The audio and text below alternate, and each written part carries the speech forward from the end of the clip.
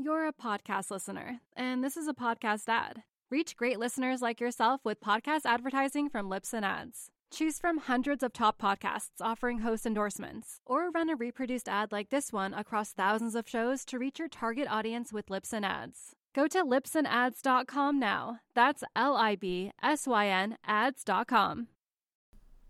Hi, I'm Raoul Pal, co-founder and CEO of Real Vision.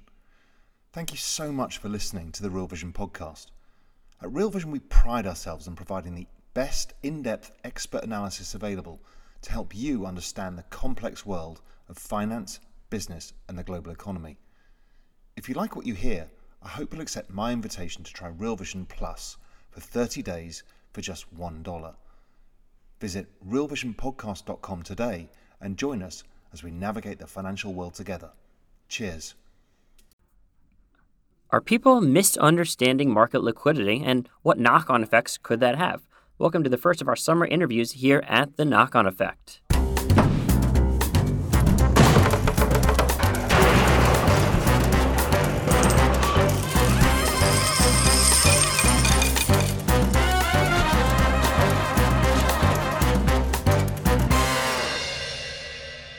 Hello and welcome to The Knock-On Effect. I'm Alex Rosenberg here with Justine Underhill. Hello, hello.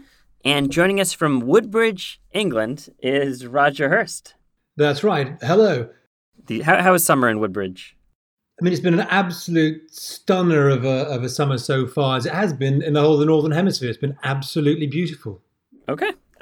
So today we're not going to actually end up in a strange place like most weeks. That's because we're doing the first of our two-part summer interview series, where we'll focus much more squarely on the knock-on effects of different market moves. Yeah. And so this week we're talking to Mark Dow, and next week we are going to be talking to our boss, Raoul Pal. That's right. So we're going to launch into it. Mark Dow has a really interesting thesis about market liquidity, and we touch a bit on the knock-on effects if he's right toward the end there. But here you go. Enjoy our interview with Mark Dow.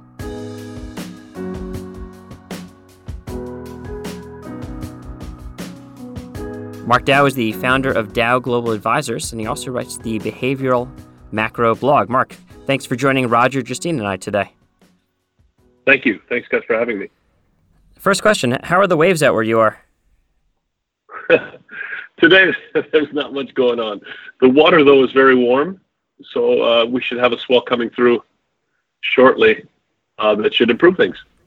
Cool.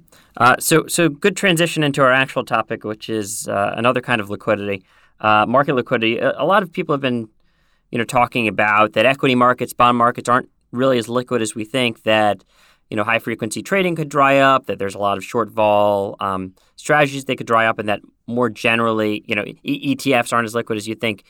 And more generally, the Fed is sort of taking away liquidity from the markets, and that when things get bad, they would get very bad. I think I'm sort of accurately paraphrasing this argument. I'm told that you have a different take on market liquidity right now. Yeah, I just think people throw the word market liquidity around without understanding what it means, right? So when you hear someone say liquidity but not really define it, you have to be a little bit suspect about what they're saying.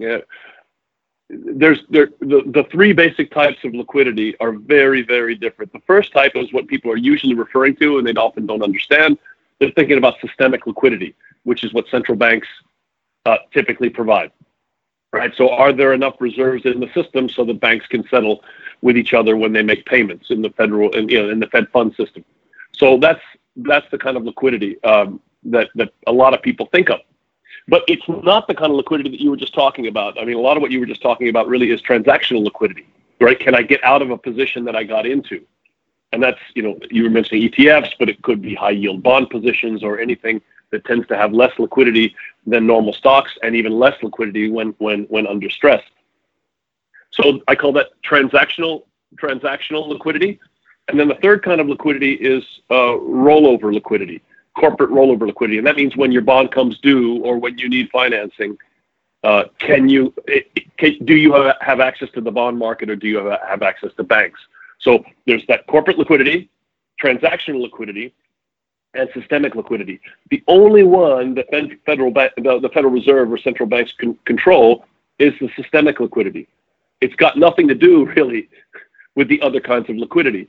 I mean, if I'm sitting here and I want to get out of my ETF, it doesn't really matter if the Fed is easing or increasing reserves in the system or draining reserves from the system. It doesn't affect my position, and it doesn't affect the position of the banks that are making markets on the other side. They just don't, they've got excess reserves. It doesn't really matter for them. So people are conflating these, and it's a great red flag when you see people conflating types of liquidity. Don't trust their analysis on liquidity. It's just a basic test. So that's basic. That's my take on liquidity. But could you make the argument that the Fed, by providing stimulus measures, lowering rates across the board, has spurred more and more risk-on appetite, and so that means that more people are going into other assets like the stock market, and that boosts what you call transactional liquidity too?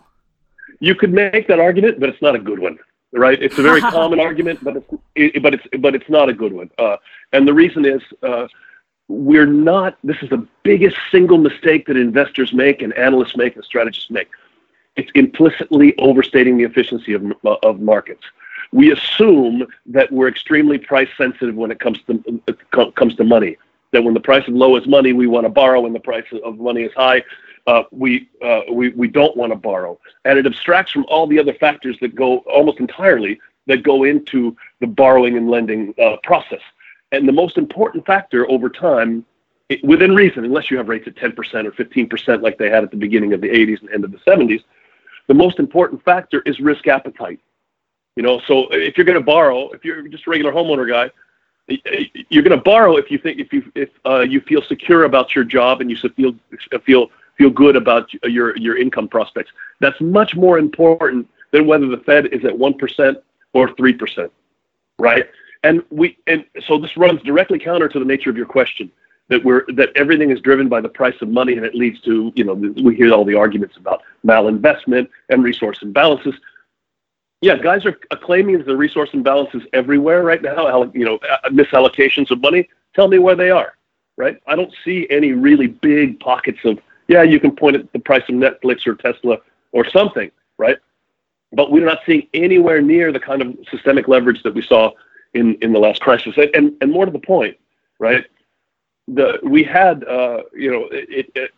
everyone was borrowing in 2006, right? That was the sweet spot for subprime lending, and all the egregious leveraging up of the financial system happened between 2005 and 2007, right? Well, what was the Fed funds rate in that period? It was 5. So everyone was scrambling to borrow and lend when the Fed funds rate was 5.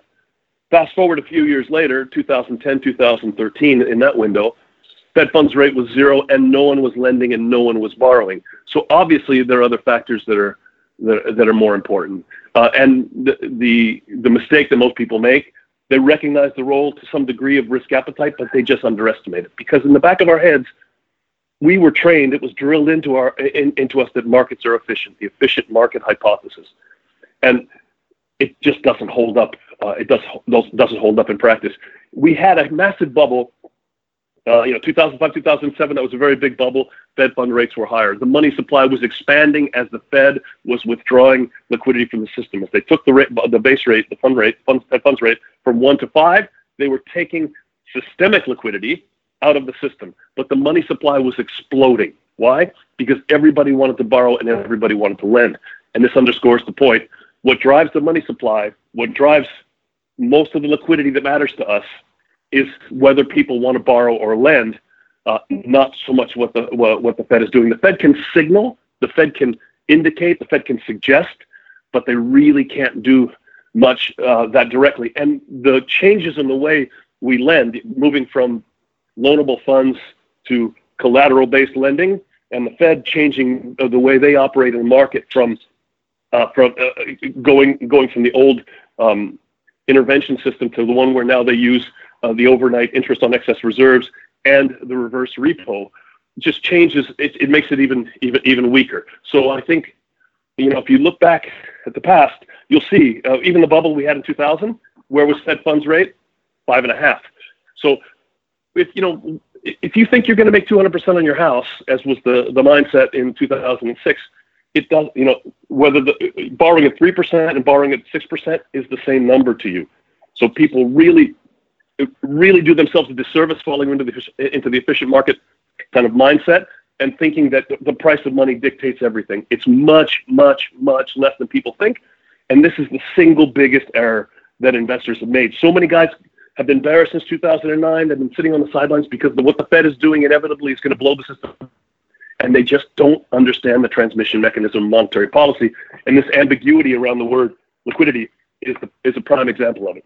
So I guess there's a couple of things that probably concur with what you're saying. And I guess in that period, 2005 to 2007, in some ways, 5% was a small price to pay versus the expected returns that people were going to receive for borrowing that money. And as you said, house prices were almost doubling over that period. So 5% cost of capital looked pretty low. And I guess secondly, the transactional volumes that we saw in the mid-2000s, maybe they were the aberration compared to where we were at pre-2000 levels. What we saw in the mid-2000s was this very, very high volume relative to almost any other part of history. So is in some ways a little bit of this effectively what we're seeing today is people looking through the rear view mirror at a period which was unusual where leverage was incredibly high.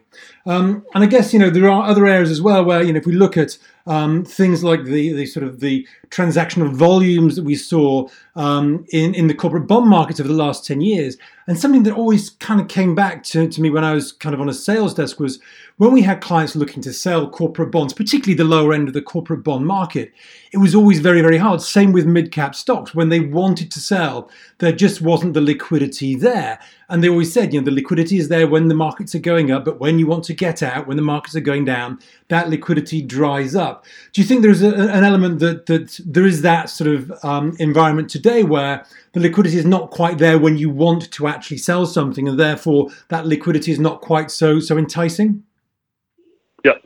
So that's there's a lot to unpack there, but the first part is, there's a lot of looking in the rearview mirror at that exceptional period and thinking that might apply today. But I think it's more. I really think it's more than that. I think the bigger factor is that this belief that the allocation of resources is driven principally by the price of money. And I think within a range, within a reasonable level, 10, 8, whatever that number is, it really is not the primary driver at all. It's secondary or tertiary, right? That's really the big problem. It gets distorted a little bit when people look in the rearview mirror at what happened the last time. The other thing I would say is I think the argument about transactional liquidity being a big menace, there's two components to it. One, these are guys that are looking for new theses to prove themselves right after having been wrong for a long time. Look at a lot of the guys that are proposing it, that are advancing this most actively, and these were the guys that were anti-Fed the whole way, that they were afraid of hyperinflation and debasing the dollar and all the typical things that you hear from them. So I think that's some of what's behind behind this thinking. So the second part about this. So the first part is that people are still kind of find new reasons to be right. They want to be vindicated, and they're reaching a bit. The second, the whole thing about the prop desks and not being as active. Although it wasn't really the prop desks so much that were taking these big positions, these were capital positions of the bank. So there's some difference between these two. I'm not sure that it wasn't the prop desks that were holding all the super seniors. So I don't know how that correlation is all that strong. But much more importantly, when the client calls you, the example you used of the client calling you and wanting to unload their bond position, the corporate bond position, he wanted to sell it. He didn't have to sell it. The reason we had a crisis is because a lot of people had to sell. Right? I remember buying bonds, quasi-sovereigns in Russia and things like that in 2008 because there were banks that had to sell them because they were levered up. So I think the liquidity issue in high-grade bonds and high-yield bonds and the typical places that people cite is much less pernicious because these things are just not owned on a leveraged basis, right? Mm. So if you're taking an equity hit, if it's a hit to your equity and you don't have to unwind anything, that's bad. You lose a lot of money and you're not happy, right? But the systemic implications aren't there. The systemic implications when you have So I'm forced to sell because I borrowed a lot of money. I'm levered 5 to 1 or whatever. And then when I sell, it triggers someone else going through their limits, their risk limits, and then they have to sell. And then you get that cascading unwind of risk that ends up kind of in panic that then the authorities need to come out and short circuit, or else it can turn into something really bad. That's not there yet. And it might be by the time this is over, but it's not anywhere near that now. So I think all these reasons, I think the transactional liquidity risk that people cite is just way overstated. I'm not saying people won't get hurt, and we know liquidity when things get bad, right? Things turn adverse. Liquidity just disappears. I mean, you won't be able to sell your Nigerian T-bills. You just won't, right? But if you're a big bank and you own them on a levered basis, you have to, and that's when things get really ugly. Just following up on that one, I think one of the areas which people are always concerned about today is this market structure and how the market structure's changed. And I guess 15 years ago, you saw that active managers, and these are kind of rough numbers, but they're an approximation, but active managers were maybe 70% of the daily volumes.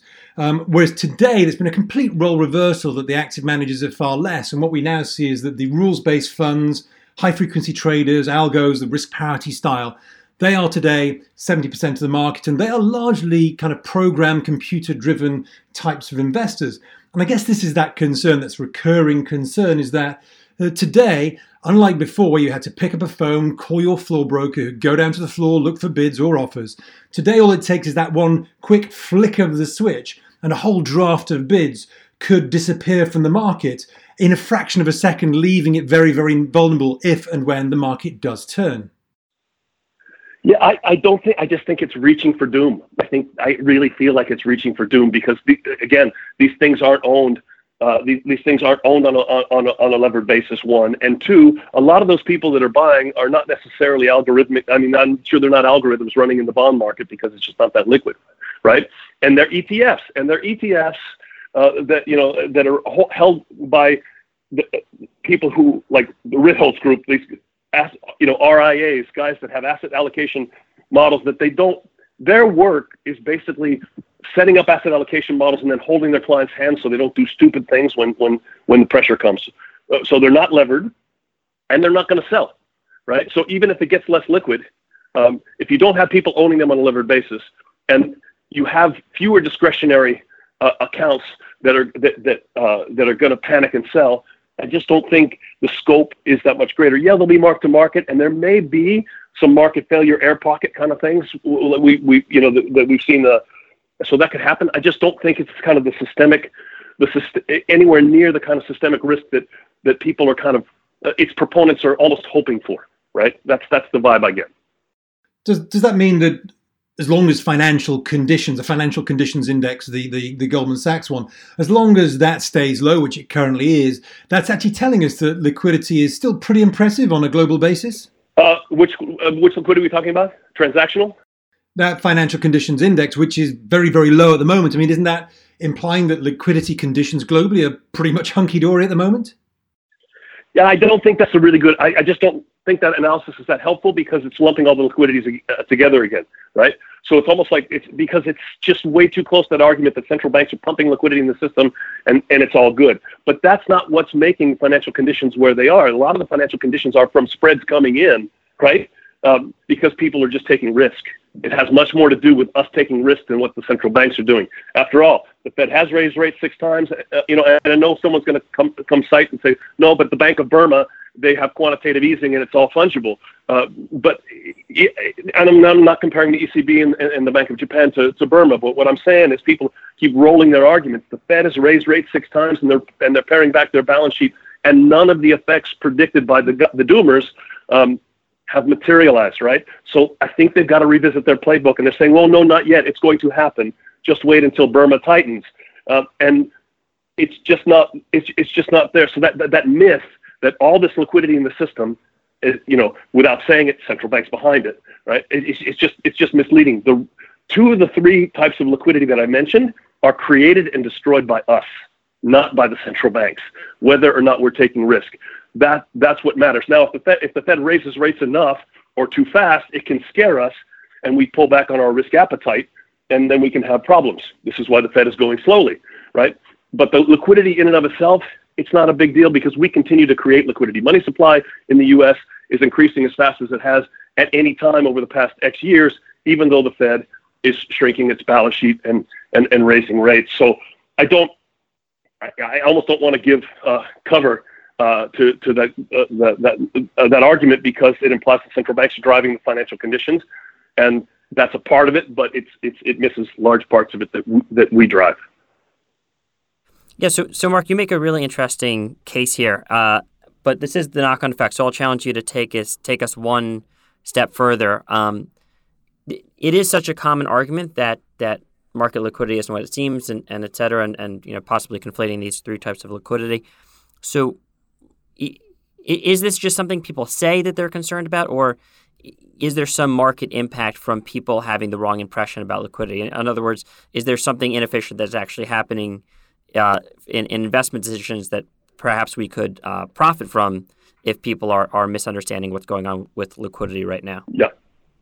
So I think it is a lot of it. People genuinely misunderstand it, and they're genuinely afraid of it. They're not just saying it. Some people are placing more emphasis on these arguments because their old arguments didn't work, for sure. But there are a lot of people who really believe it. In general, and I know this after the expansion, I've been saying this for a long time, and it gets harder to say because the expansion goes on in time and stuff. But the biggest, the money's been made fading others' fear of central banks, right? That's where the money's been made. So when there are moments where people are pricing in a high probability of a Fed policy error, or QT destroying the bond market and shooting up bond volatility, that was a fashionable one for about a month. Remember, in last year, all the big managers were buying bond vol. And these are the kind of stories, I guess, that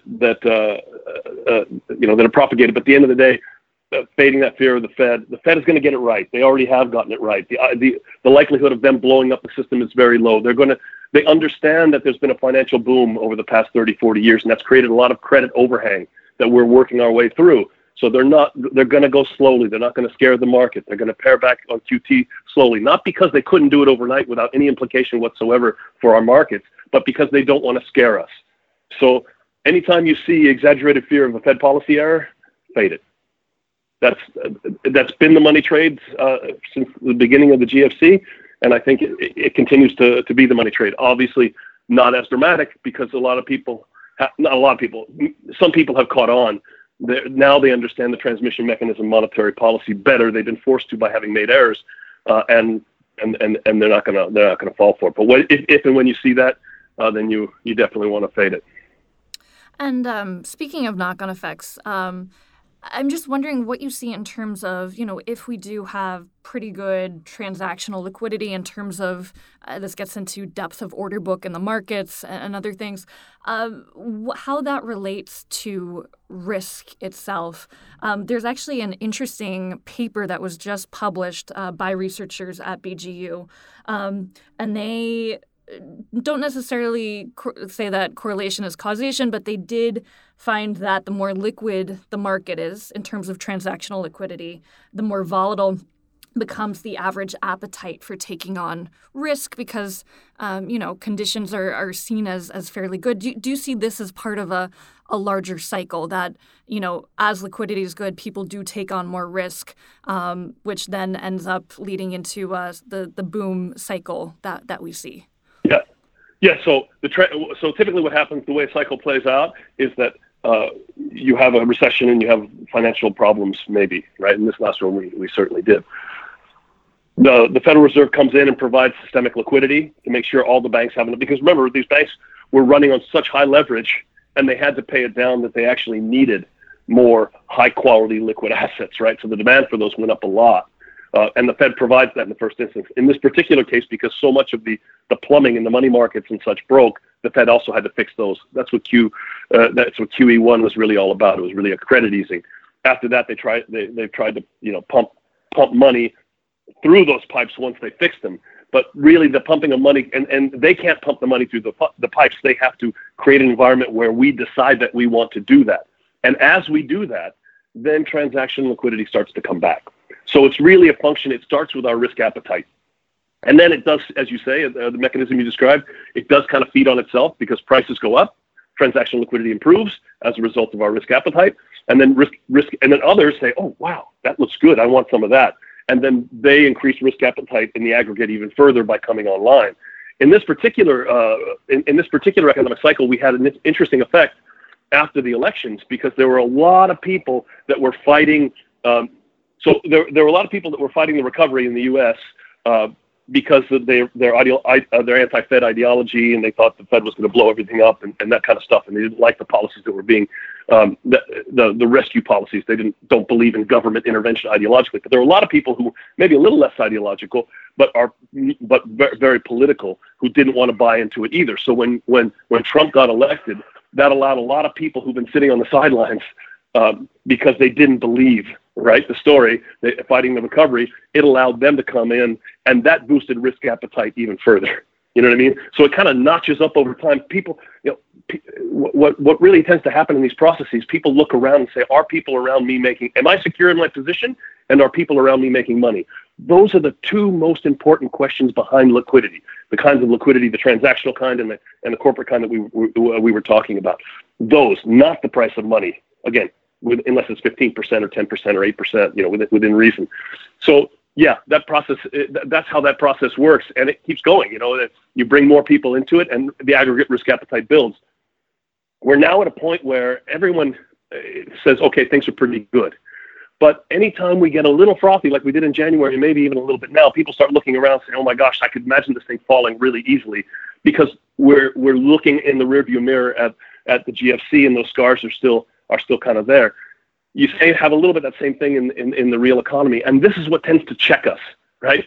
And so we pull back, we slow down, and then earnings slowly but surely continue to catch up, and we digest those gains, we digest the rate hikes, and then we move on again, right? And then we take risk appetite higher. Everyone goes, well, this is going to end badly. Of course it does. Every cycle does end badly, but the memories of from the GFC are so fresh and so easy to bring back to the surface that we kind of have a self-checking mechanism. And this is why I think both in the real economy and the financial economy, and I think this is why the cycle is going to be much, much longer still than people think, because cycles end when people get too far out over their skis, taking risk. They've got too much leverage. They've hired too many people. They've invested too much. Something changes their expectations, and they need to dial all that back. They lay people off. They pare back on their investment, and then that has knock-on effects. That has knock-on effects on the real economy, and it starts to feed on itself. But if you're not that extended, it takes a much bigger initial shock to get you into that mode where businesses pare back and people get laid off and aggregate demand declines. So I think that's the process we're going to see going forward. This transactional demand boosted risk appetite does feed on itself for a while, and ultimately, though it may be a long drawn out process this time because of our memories, will culminate in too much risk. And then everybody getting hurt. If you remember, I mean, I'm old enough to have had a grandparent who lived through the Depression, and they cleaned their plate, and they couldn't stand to see wasted food, and it changed their behavior for the rest of their lives. And I think a lot of the people who have lived through a couple of financial crises are similarly scarred. It's going to be with them forever. So they're going to, in the aggregate, either they're going to die off or they're going to slowly creep back into the risk pool.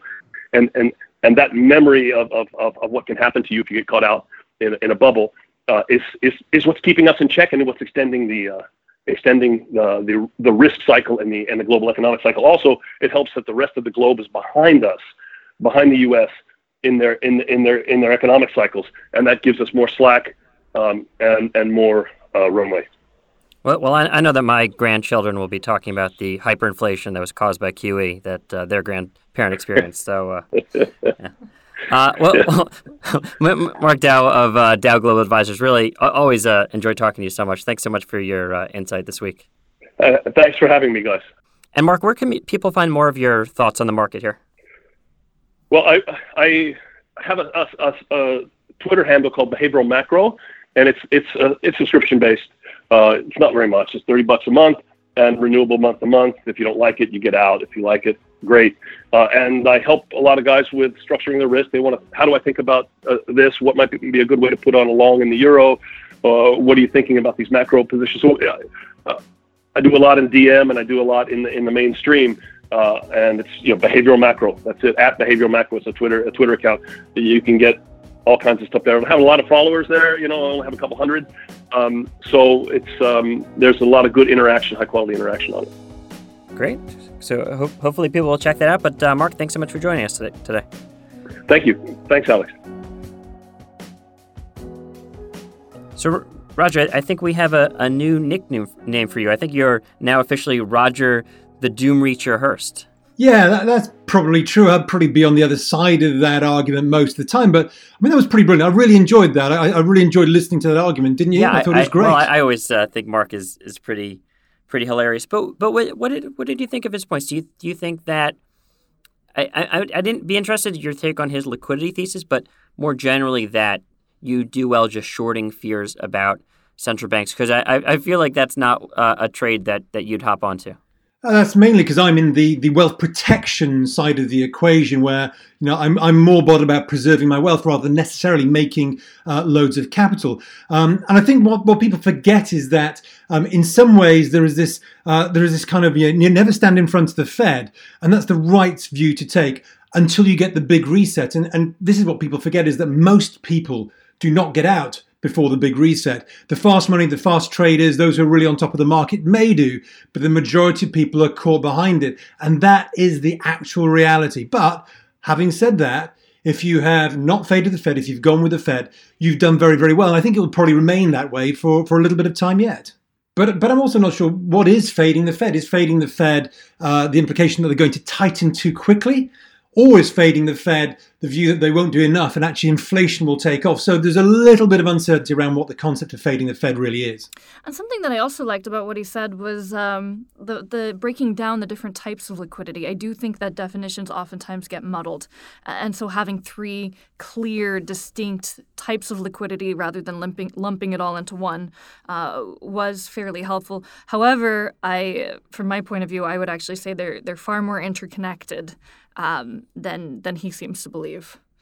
So that's where I differ from him a little bit. Yes. So some difference. I think I'm more on Mark's side than the two of you. But what can I say? I'm here with the Doom Reacher, and what's your nickname if Roger's the Doom Reacher? Doom Reacher. I'm the bust cycle holder. Okay. I don't know. I've heard catchier, but that's all right. So that was our interview with Mark. Again, the first of our 2 summer interviews. Stay tuned. Next week, we'll be interviewing our boss, Raoul Pal. Did I say that right? Raoul Pal. Raoul Pal. Roger, how do you say it? I'd go for Pal. We should all take bets before next week when we talk to him. Exactly. If you want to write in and tell us how to say our boss's name, our email address is podcast@realvision.com. And we are offering a prize, by the way, because after next week we'll get back to our normally scheduled ending up in a weird place. And if you come up with a pathway that we use or even just give us a really good idea, we will send you the props from that week's show. It's very exciting. And we've already started to get some submissions for ideas, so make sure yours is included in that. Yeah. Cool. Or you'll miss the non-existent deadline. Yeah. So just another quick reminder, you can subscribe to our podcast feed at Real Vision Presents. And we also release a video version every week, released for subscribers. You can grab a free 14-day subscription if you want to. And you can sign up for that 14-day free trial by going to realvision.com/knock-on-effect. Yep. Great. See you guys next week. Toodle pip, guys.